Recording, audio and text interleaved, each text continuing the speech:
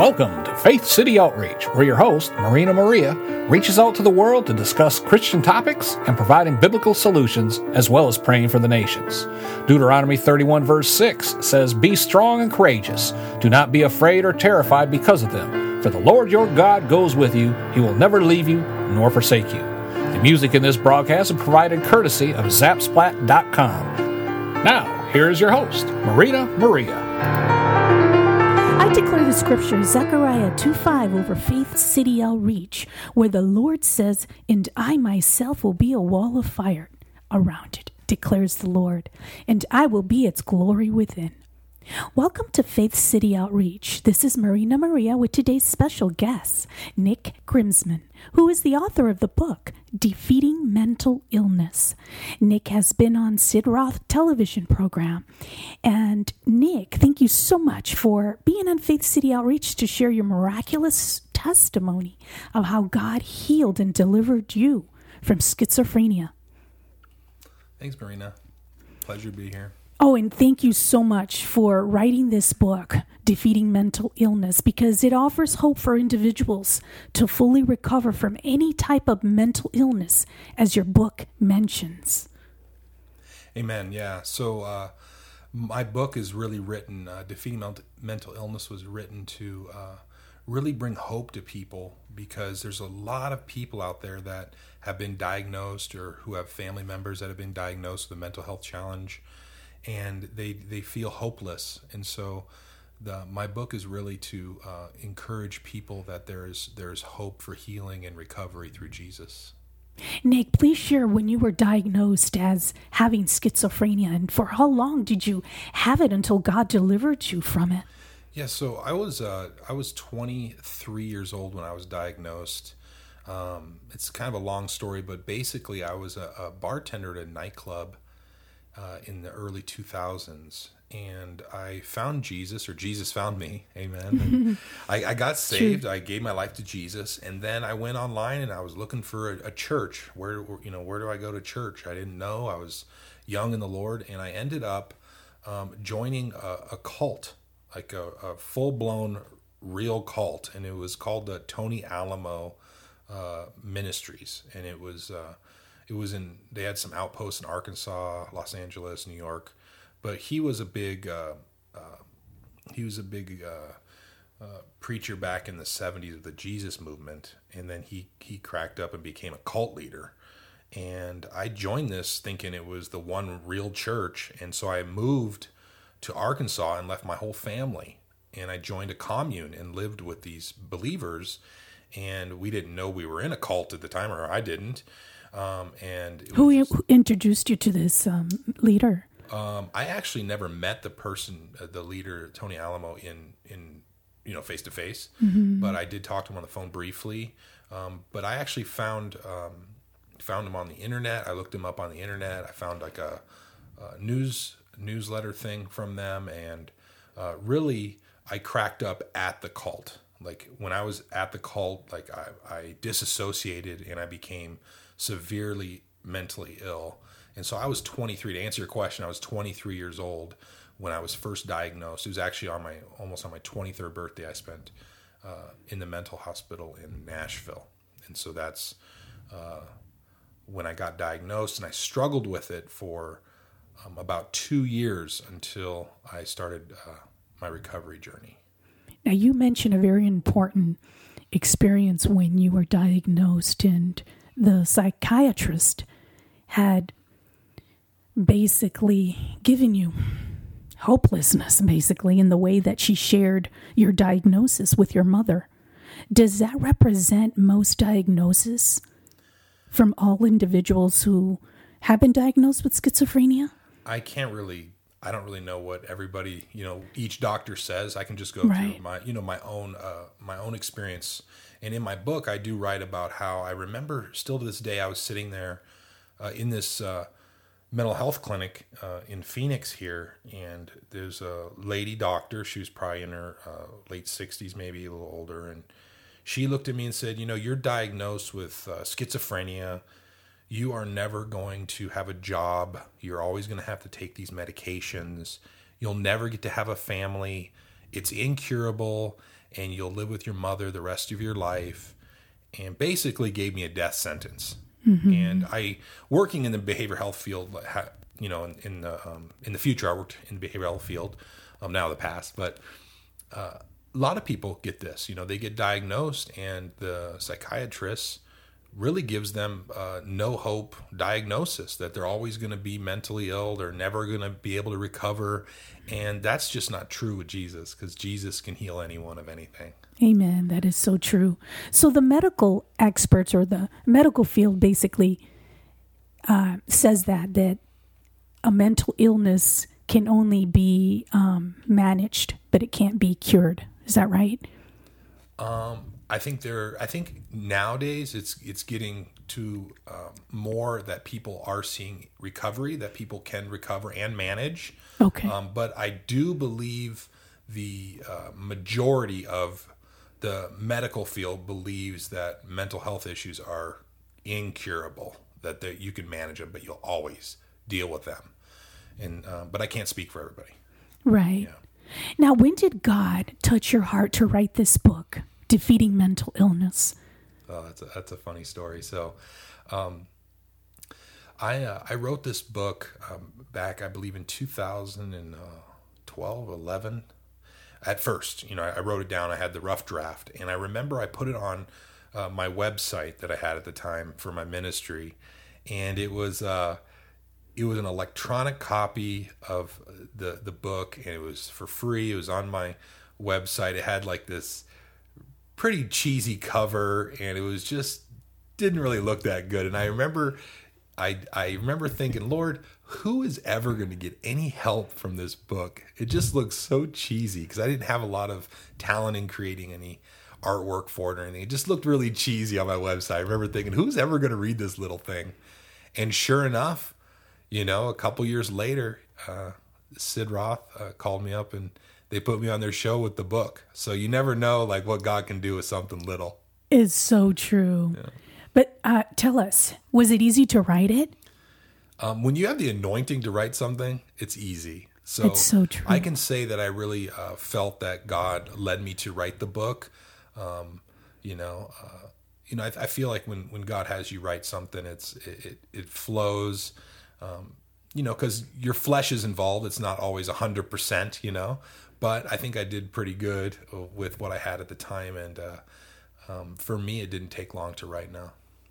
I noticed that you dedicated it to every person who has been tormented by mental illness. And you also incorporate your years of working in the behavioral health field, which I believe helps you right now to give a broader perspective on schizophrenia. And you also include your experience in the Christian ministry too. Yeah. So I have a pretty interesting story, because I dealt with schizophrenia. I entered my recovery from it. I didn't get instantly healed. So, a lot of people come to my ministry events and things, and they just want to be instantly healed. And sometimes, I totally believe in instant healing. I've seen people get healed myself. There's testimonies that people get instantly healed. But I believe sometimes, like in my own case, I can really only speak for myself, but in my own case, I didn't know God loved me. Mm-hmm. And so I would get some freedom. Maybe I'd go get prayer or get some deliverance at church, or my Christian counselor would help me figure some stuff out. But inside, because of the teachings from the cult about a lot of fear and hell and condemnation and feeling bad about yourself all the time, I never felt like God really loved me. And so I would get some freedom, and then I would be struggling again, the next week, because I really believe that when you believe wrong, you can pick the stuff back up, basically. You just kind of go back to the old behaviors, their old belief systems, because you're not solid in God's word or God's truth yet. So when did you find out that God loves you, Nick? Well, I was always kind of extreme when I was younger. So everything I did was kind of extreme, right? So I would go and do a lot of drugs, or, drink a lot. I was always extreme. And so I joined the cult, and I was extreme. And then I brought that kind of into my early Christian life. So I would pray for hours and hours and hours, which is awesome, which is amazing. But God had to kind of equal me out a little bit because, you can go extreme in any area. And to give you balance in your life. Give me balance, yeah, because you need to have balance. Right. So, but during this time of really praying and seeking the Lord and calling on His name, something incredible happened to me is that I started to personally know the Holy Spirit. Like I actually could feel His love, and He would come and heal me of past trauma and things that I've been through. And He showed me that God really loved me. And it was through my own seeking of God that I found that God really loved and cared for me. And that's what, was the number one thing that helped me fully recover from schizophrenia. So you seeking Him in prayer. For sure, yeah. Please define schizophrenia for those who do not know about this mental illness, Nick. For me, schizophrenia is when a person disassociates from reality. Almost they're in a different realm. And a lot of times it could happen with, with voices. You could hear voices that other people don't hear. You could have wild hallucinations. Think the government's after you, that you're implanted with stuff, or aliens got you, or whatever the crazy hallucinations are. For me, my major hallucinations were that I was evil and that I was the devil and that I should just kill myself. And so I dealt with a lot of voices that were always trying to get me to think that I was a horrible person and that I was always going to be tormented. So it was like a hopelessness. And so people who deal with schizophrenia or other mental health issues all have different experiences, but overall schizophrenia is where you kind of disassociate from reality and you experience different things that other people don't. You mentioned that you were healed and delivered from it. How long did it take for you to basically get out of meds? Okay, so I got diagnosed in 2003, and I struggled for about 2 years, and I didn't really know if God could heal me or not. I didn't, after the psychiatrist said that stuff and, just what I read online and things. It wasn't until someone gave me a book and it had scriptures of healing in it. And I remember reading the book and going, by His stripes I'm healed. The punishment for my peace is upon Him. Wow. I could be healed. Wow. And so that's when I the spark kind of, lighted in my mind. I was like, wow, I could be healed. So a lot of people who deal with mental health issues, have never heard that they can actually be healed. And so that encouraged me, but it wasn't until about 2006 when I started beginning my recovery journey. I was doing a lot of, what they call self-deliverance. I was telling evil spirits to leave my head, come out of my mind. I was doing a lot of that stuff in the beginning and seeking the Lord. Through that process, it took me about a little over a year to where I eventually felt safe enough where I could start working with my case manager and my family to lower the dosage of my medication. And I got off medications, all my meds. I used to take 8 to 10 of them a day. I eventually weaned off in 2007. So it's been 13 years. Wow. And how about the voices? When did that stop happening? The voices stopped before I got off the medication. So during this time, this little over a year period, when I was really seeking the Lord and going through this process, I learned that the voices would give me a thought and would want me to agree with it and go deeper with them. For example, you're an evil person. And then if I agree with that voice, then they come in with, you should just kill yourself, or you should go run out in the street, or whatever it is. And so I learned that all they want me to do is agree with them and listen to them. And so I came up and I wrote in my book some things that I did. One thing I did was I put on headphones and I'd turn on some worship music and I'd go for walks and go pray instead of sit in my house and listen to voices all day. Mm-hmm. So I kind of learned different things I could do. Different habits. Yeah, to basically remove them from my life and not pay attention to them anymore. And you also renewed your mind. Amen. Absolutely. So that's probably the key, huh, Nick? Amen. Yeah. And so I would read the Word. One thing that really helped me a lot was I read the Bible on audio recording. Like I would record myself reading the Bible, and then I put it in earphones or in like a speaker, and I'd listen to myself read the Bible to myself. So it really, really helped me a lot. That's interesting. Yeah. What has been the reaction to your book so far, Nick? So my book has been read by thousands and thousands of people around the world. It's currently it's in the French language translation. I want to get another translation soon, but it's helped a lot of people. I get testimonies still, like in email.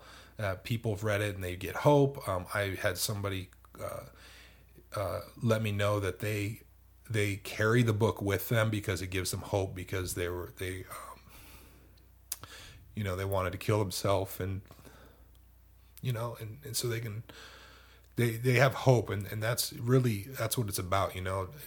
I've learned that not every single person is going to fully recover.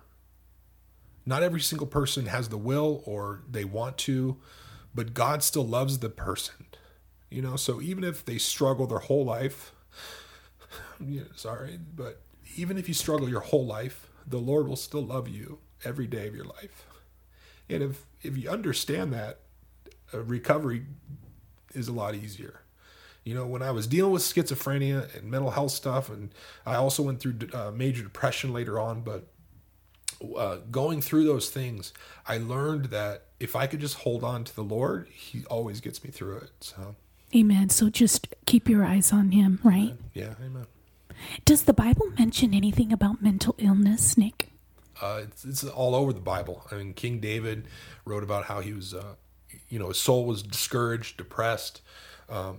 The maniac of Gadara, he was in the tombs. He was slicing his wrists and he was crying out. There's a number of places where they talk about fear, the spirit of fear. I believe a lot of times what we're dealing with when people are dealing with mental health stuff is fear and condemnation. And if you could understand that perfect love casts out all fear. So 1 John says that, perfect love. And, I believe that perfect love is actually fully, the Greek words there, you can look at it. It says mature, fully grown. So fully grown love casts out all fear. And sometimes that takes time. A lot of people that struggle have been through traumatic experiences, have been hurt when they're children. They have a lot of fear. They feel unloved. And that God's love and maturity in God's love can cast all those things out. So sometimes it does take time, like in my case. Yes, and you also, in the process of renewing your mind, I'm sure it probably came to your mind like, okay, you were saying the scriptures. Were you believing it at first? Or were you just saying, you were saying them and you knew you had to say them, but were you also believing the scriptures as you were saying? Or did it take a time to really believe what you were saying? Yeah, so it's really interesting. When I was first, born again, I was saved. I would read the scriptures and they would cause a lot of fear because the way that I was, my mind would work. My mind always thought about hell and all these things. And so I would read the scriptures and it seemed like everything was fearful. And then as I renewed my mind and started learning the love of God, and I started bringing the Holy Spirit with me when I read the Word, I started seeing how much love is in the Word. And so now I can read the Word and I can see how, Apostle Paul would write, 1 Corinthians, he really loved the Corinthians.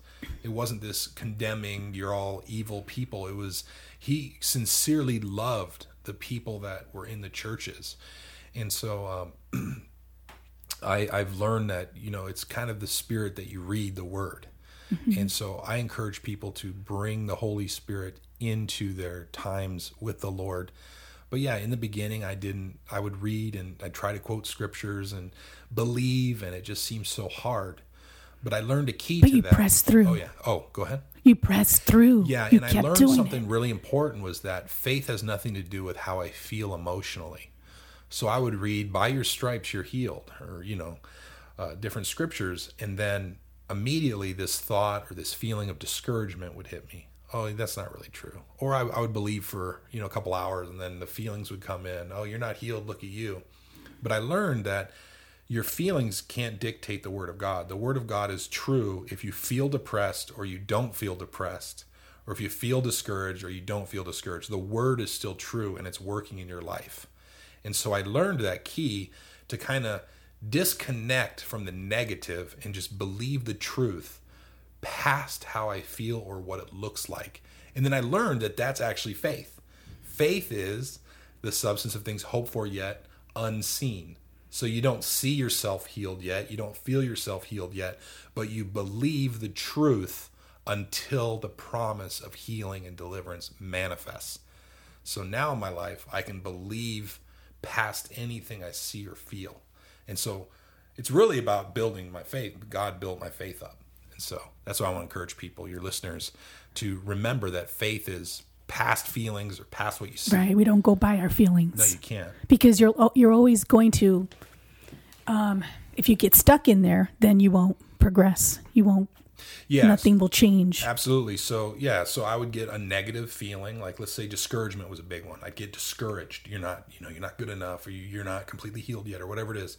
I'd get discouraged, and then the discouragement would pull me into unbelief. And then what would you do next? And then unbelief would pull me into depression, and then depression. So it would keep pulling me down until I finally saw it for what it is. Discouragement is a weapon that the enemy or the devil, however you look at it, is using against me to try to steal my faith.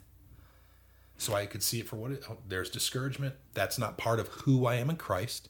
That's not my true identity.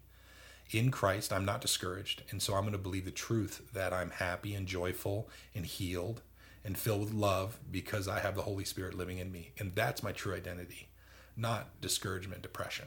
Exactly. And we can even say that out loud, right? Because it gives it a lot more power when we say things out loud. Yeah, so your words are very powerful. A lot of times people, when I counsel people or talk with people, I pastoral counsel people or talk with them, they will tell me everything negative. Everything's negative. And they don't say anything positive. And I've learned not to listen to anything negative anymore. So if somebody comes up to me and they want to tell me all the things the devil's doing to them and how strong the devil is, I say, hey, whoa, hold on a second. Let's reverse this. How strong is God? What did Jesus do for you? What is he doing in your life? And what does the word of God say about your situation? See the difference? Yes. Yeah, so before it was like I was always in warfare. Everything was warfare. Devils everywhere. Things are going bad. All these things. How do I overcome all this stuff? And now it's changed to believing the truth and standing firm in faith, like Paul said, in Ephesians, you wear the helmet of salvation. You stand firm in your faith, the belt of truth, the shoes with the gospel of peace, the shield of faith, the sword of the Spirit, which is the word of God. So I've learned to stand in faith and allow the Lord to battle all the stuff I'm dealing with. Right. And like you said earlier, keeping your eyes on him, Amen. Not on the enemy. Amen. So when you're dealing with mental health issues, it's a lot of times it's how you feel. You feel discouraged. You feel depressed. You hate yourself. You're feeling anxious. You have anxiety. You're dealing with voices telling you to kill yourself. Whatever it is, if you think about it, it's all negative. Everything he's telling you or what you're feeling is all negative, coming from some area of your soul, which is your mind, your emotions.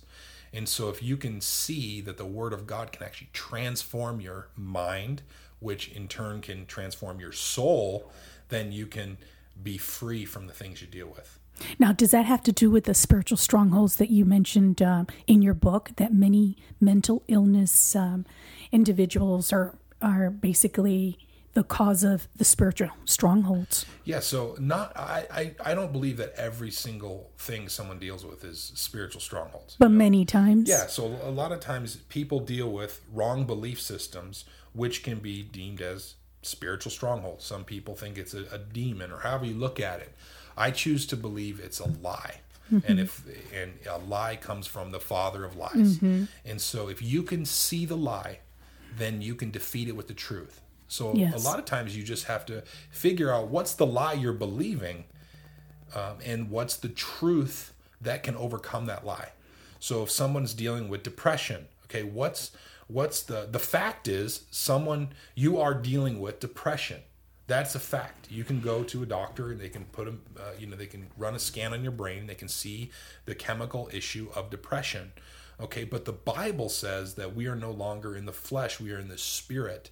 And so as you learn that you're in the spirit and you have the Holy Spirit that gives life to your mortal body, he gives life to your body, and that Jesus wore a crown of thorns so your brain, your chemicals in your brain can be fixed and healed, then you can start walking out that truth.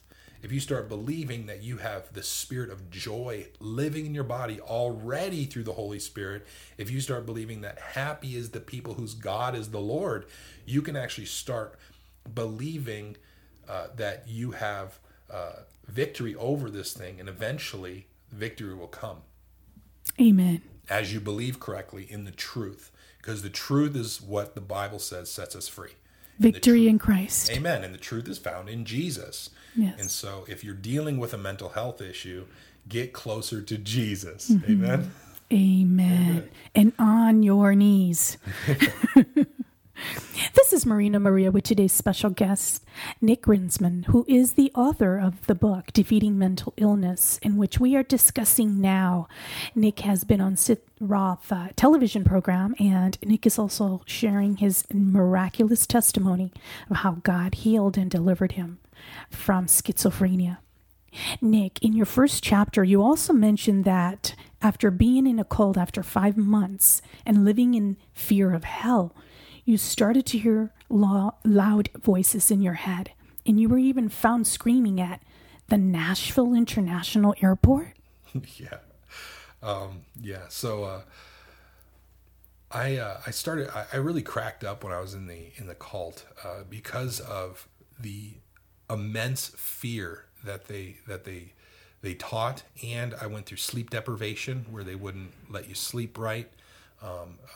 They would have us fast all the time. And so I was abused spiritually. I was spiritually abused, and I eventually lost my identity. And these voices came to me, and long story short, they told me if I went into the airport baggage claim, I found myself in the airport. If I go into the airport baggage claim and I start praying to God really, really loud and screaming, then God would translate me and make me a prophet into New York City by the World Trade Center, where it used to be, and so a lot of times, because a young person, I was 23 at the time, 22, 23, and a lot of times you get the thought is that you want purpose, and that this kind of like a spiritual pride can come in and tell you that you're great, that you're this great last day prophet, or you're this great grandiose, you're going to be the president of the world, or whatever it is. And but that's because of being involved in a cult, right? Well, that had to do with a lot of had rejection. some influence. Yeah. Oh, absolutely. And so the cult, the guy that ran the cult, he believed he was a last day prophet too. So I probably got a lot of that from him, but a lot of it came from rejection. So when I was younger, I went through a lot of rejection. People rejected me, girls rejected me, friends rejected me. I went through a lot of rejection. And so the cult gave me a sense of purpose. And then when I left there, I was, it dealt with the identity thing. Like, where's my purpose? Oh, maybe I'm a end day prophet and I'm going to rule the world, or whatever it is. And so you get into this almost like just extreme pride. And it's just because you're hurt and you don't know who you are, and that stronghold builds, and pretty soon you're doing crazy things. Now, do you think that a lot of people who are involved in a cult experience the same things you did? Like you can't sleep and you... Well, yeah, so there's different levels of cults. Oh, okay. There's like Jim Jones cult, where he had everybody, drink the Kool-Aid and kill themselves. And you have David Koresh, who had the people burn up. there's different, in the fire, there's different levels of cults. And I've actually found that, you could have like a cultish type church that you go to, and you don't really even realize it. You're kind of in a cultish type church. Like, for example? The people are very controlling. They tell you if you leave the church, you're a horrible person, or you're going to lose your salvation, or our pastor is the number one prophet of the world or the nation, and everybody kind of worships the pastor or the people that run the church or whatever. And so kind of an elitism type thing. And so that is a cultish type thing where people control through, spiritual activities and stuff like that. Doesn't necessarily mean it's like a brainwash cult like I was in. Like I was in a full-blown brainwash. You're brainwashed. But it's cult-like. So there are cult-like groups and churches that I have run into, and that I've actually helped a lot of people get out of those, and to see clearly that unconditional love is not controlling. It's very important. Repeat that again. Very important for new believers to get this, because I didn't understand this. But unconditional love is not controlling. God, your Father in heaven, gives you 100% free will. And so we have to understand that as pastors or leaders or prophets or apostles or whoever is listening to this, is that unconditional love is not controlling. And so that's what, when I went into that cult, it was all about control. This is what time you get up. This is what time you do security. This is what time you eat. This is where you're going to go today. All that stuff is controlling. And so if you feel controlled in your environment, it's probably not unconditional love. But in reality, the only person that can give us 100% unconditional love all the time is Jesus. And so our goal as Christians and people, who follow Christ, is to become more like him. And so to be more like him is to love like him, and to love like him is unconditional. And so I just encourage people to get closer to Jesus so they can learn how to love their family, how to love their church friends, people, their congregations, with unconditional love. So at what point in time after you were involved in the cult that you basically realized you were in a cult and that you needed to get out? That's a great question. So I left so in my book, I talk about how I left the cult because I had the mental breakdown. I got diagnosed with schizophrenia, but I felt like I needed to still be in the cult, because they told you, if you leave this church, then you blaspheme the Holy Spirit and you lost your salvation. So they instill great fear and intimidation. Oh my gosh, so much fear. You have no clue. To the point that you are shaking every day. Shaking and paralyzed. Shaking every day. Anxiety in my whole body. I had agoraphobia, so I couldn't even leave my house at times. Wow. I would literally walk back and forth in my mother's condo, in her apartment condo or whatever you call it.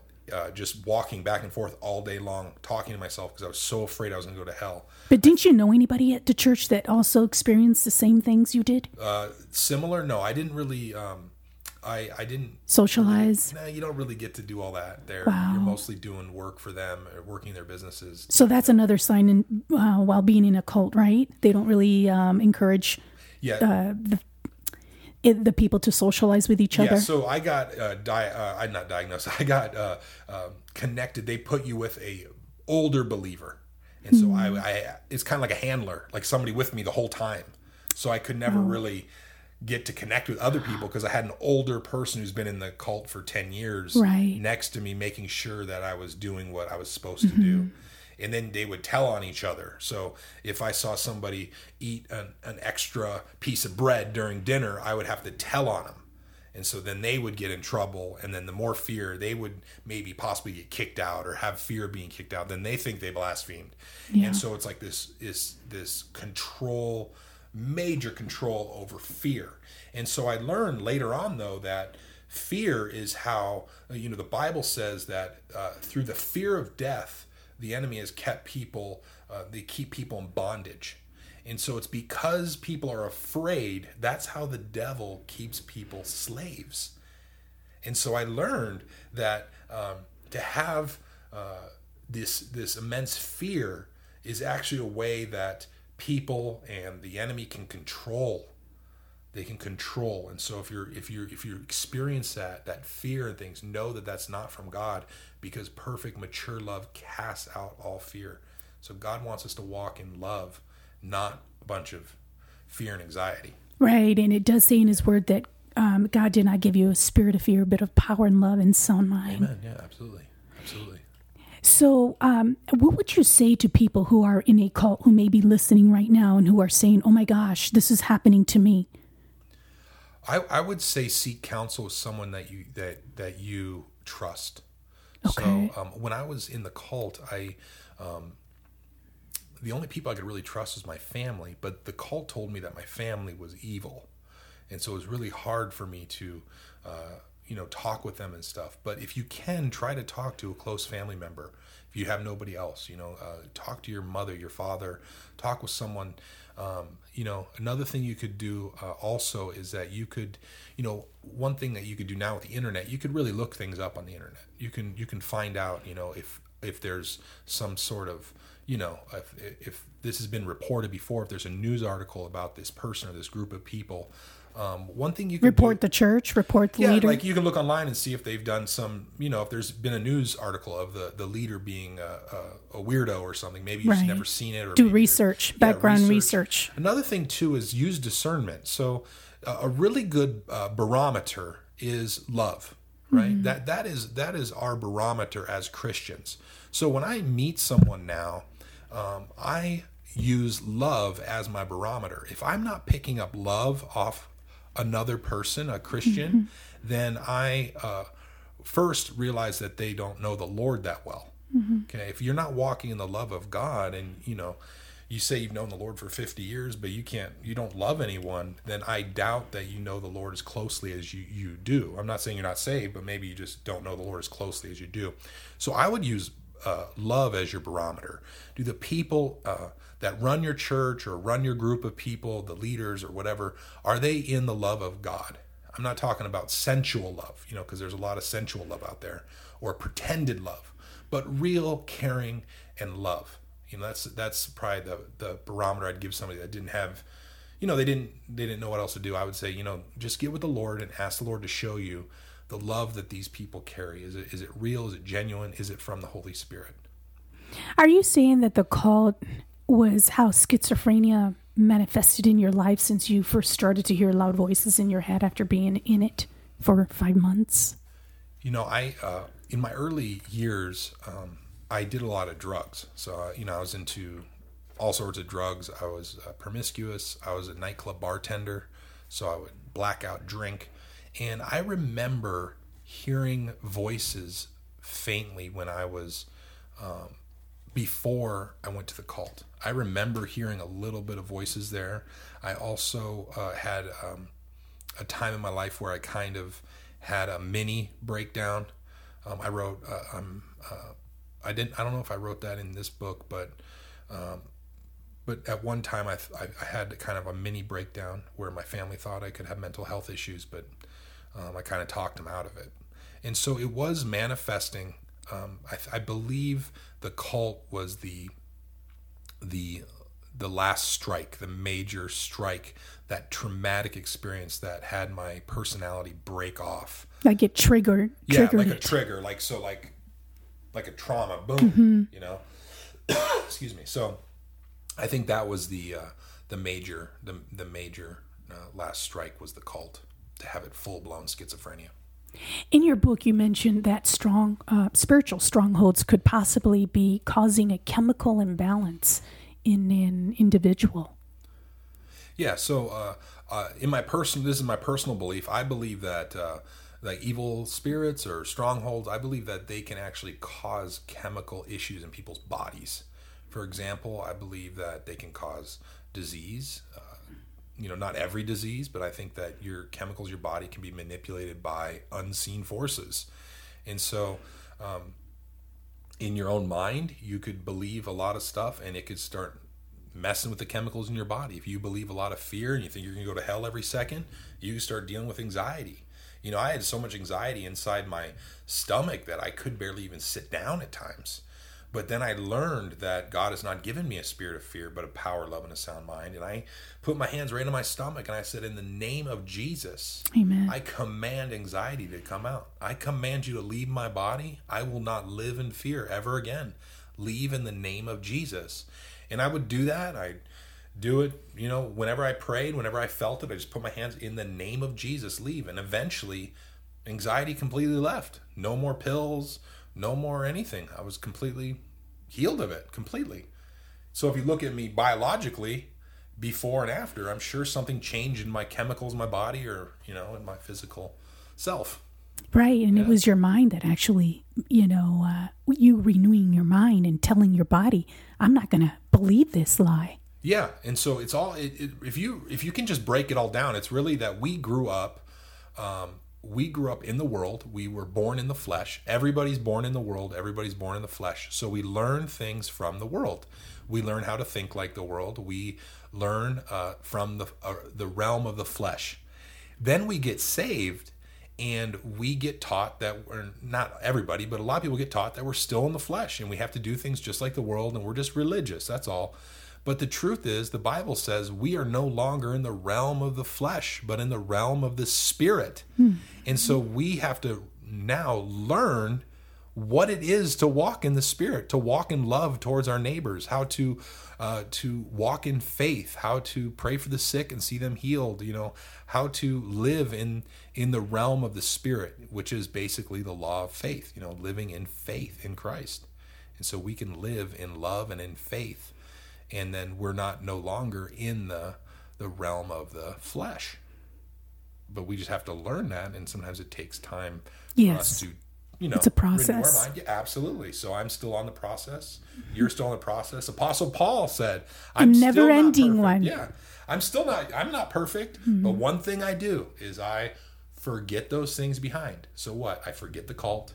I forget all the sins I used to do. I forget all the addictions. I forget all the fear, and I press on to the prize, the high calling in Christ Jesus. Just like Paul did. He's forgetting those things behind. He's not yet perfect. He's going to just keep going forward.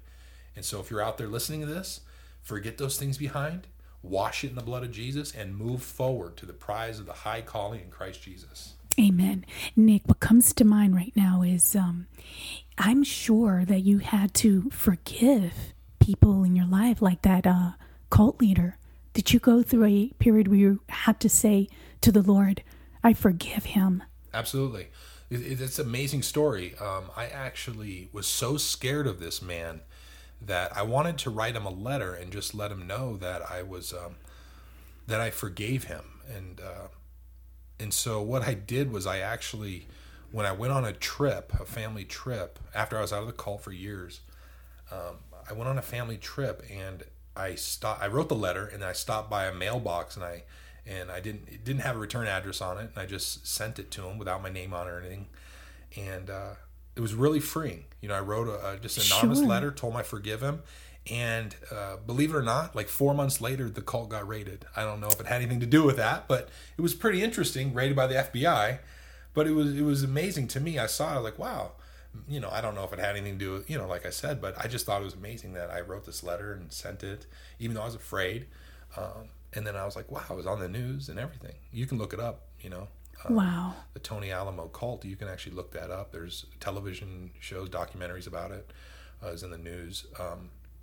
And I'm sure you had to forgive other people, right? Absolutely. So, you go through life, you get hurt, you get traumatized, things happen to you, people reject you.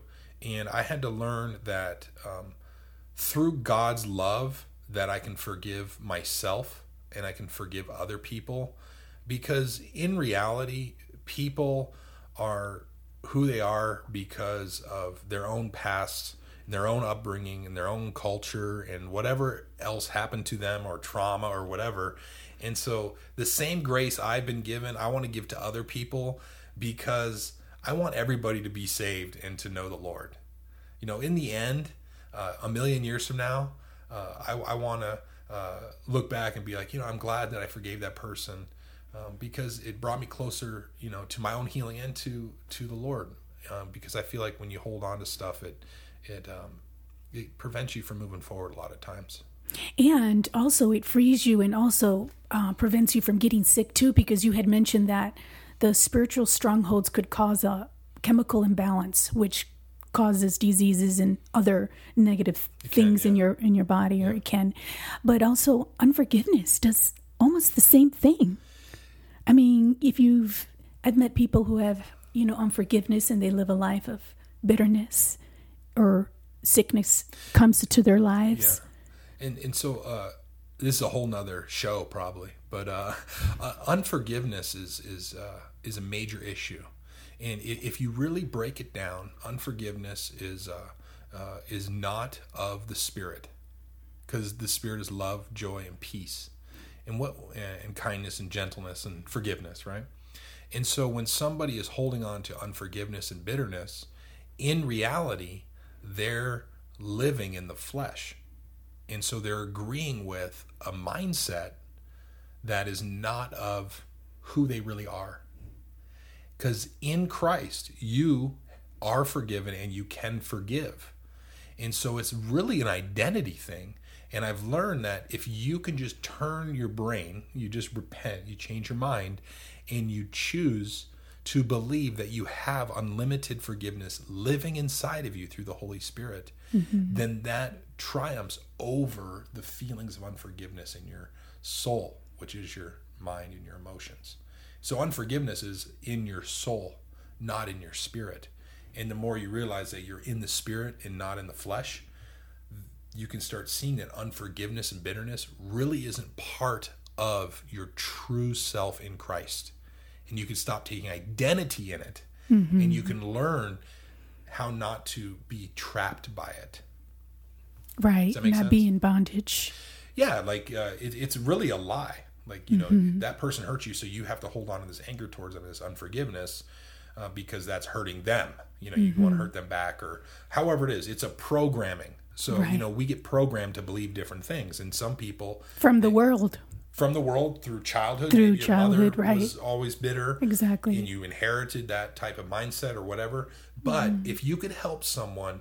First, there's no condemnation. If you want to live in unforgiveness and bitterness the rest of your life, Jesus will still love you your whole life, but you won't have the fullness of who you are in Christ until you choose to let the lie go. And so what's the lie around it? I don't really know. It could be different for each person.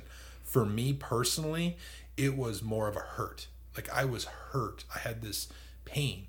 And so the pain brought in bitterness or unforgiveness. But you also mentioned you felt rejected too. Yeah, so it was like this pain of rejection, bitterness, Right. And so it was kind of like a ball, like like this ball in there of just this grouping of spiritual strongholds.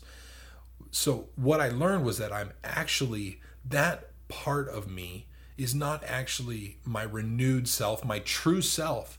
So that hurt and that bitterness isn't actually part of my real personality in Christ. Exactly. So it comes down to the person's identity.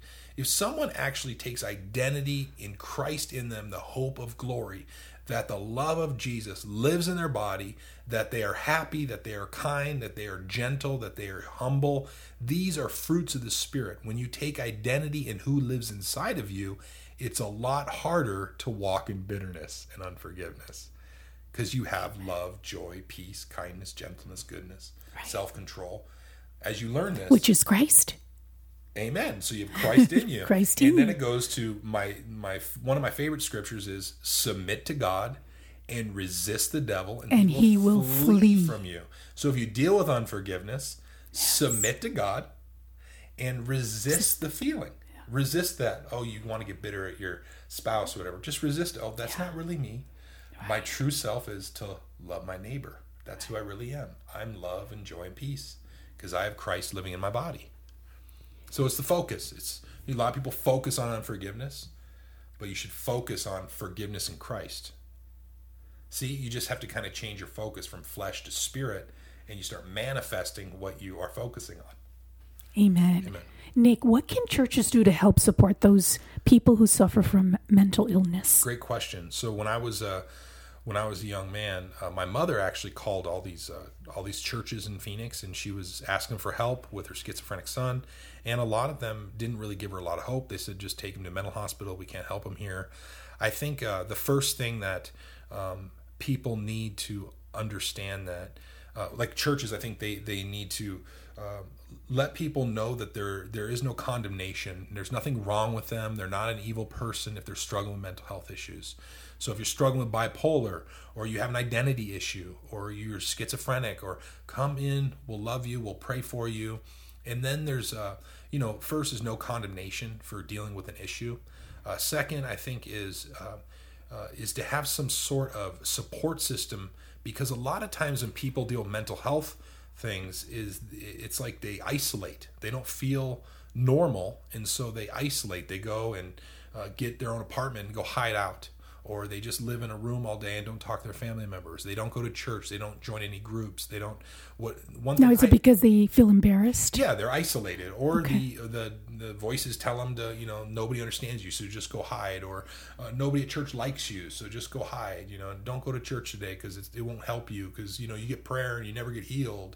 What's wrong with you? See, and so they uses the lies to try to keep them isolated. So I would encourage church people to not allow their friends who are struggling to isolate. Bring them to their prayer meeting, take them to a conference, bring them to a worship service.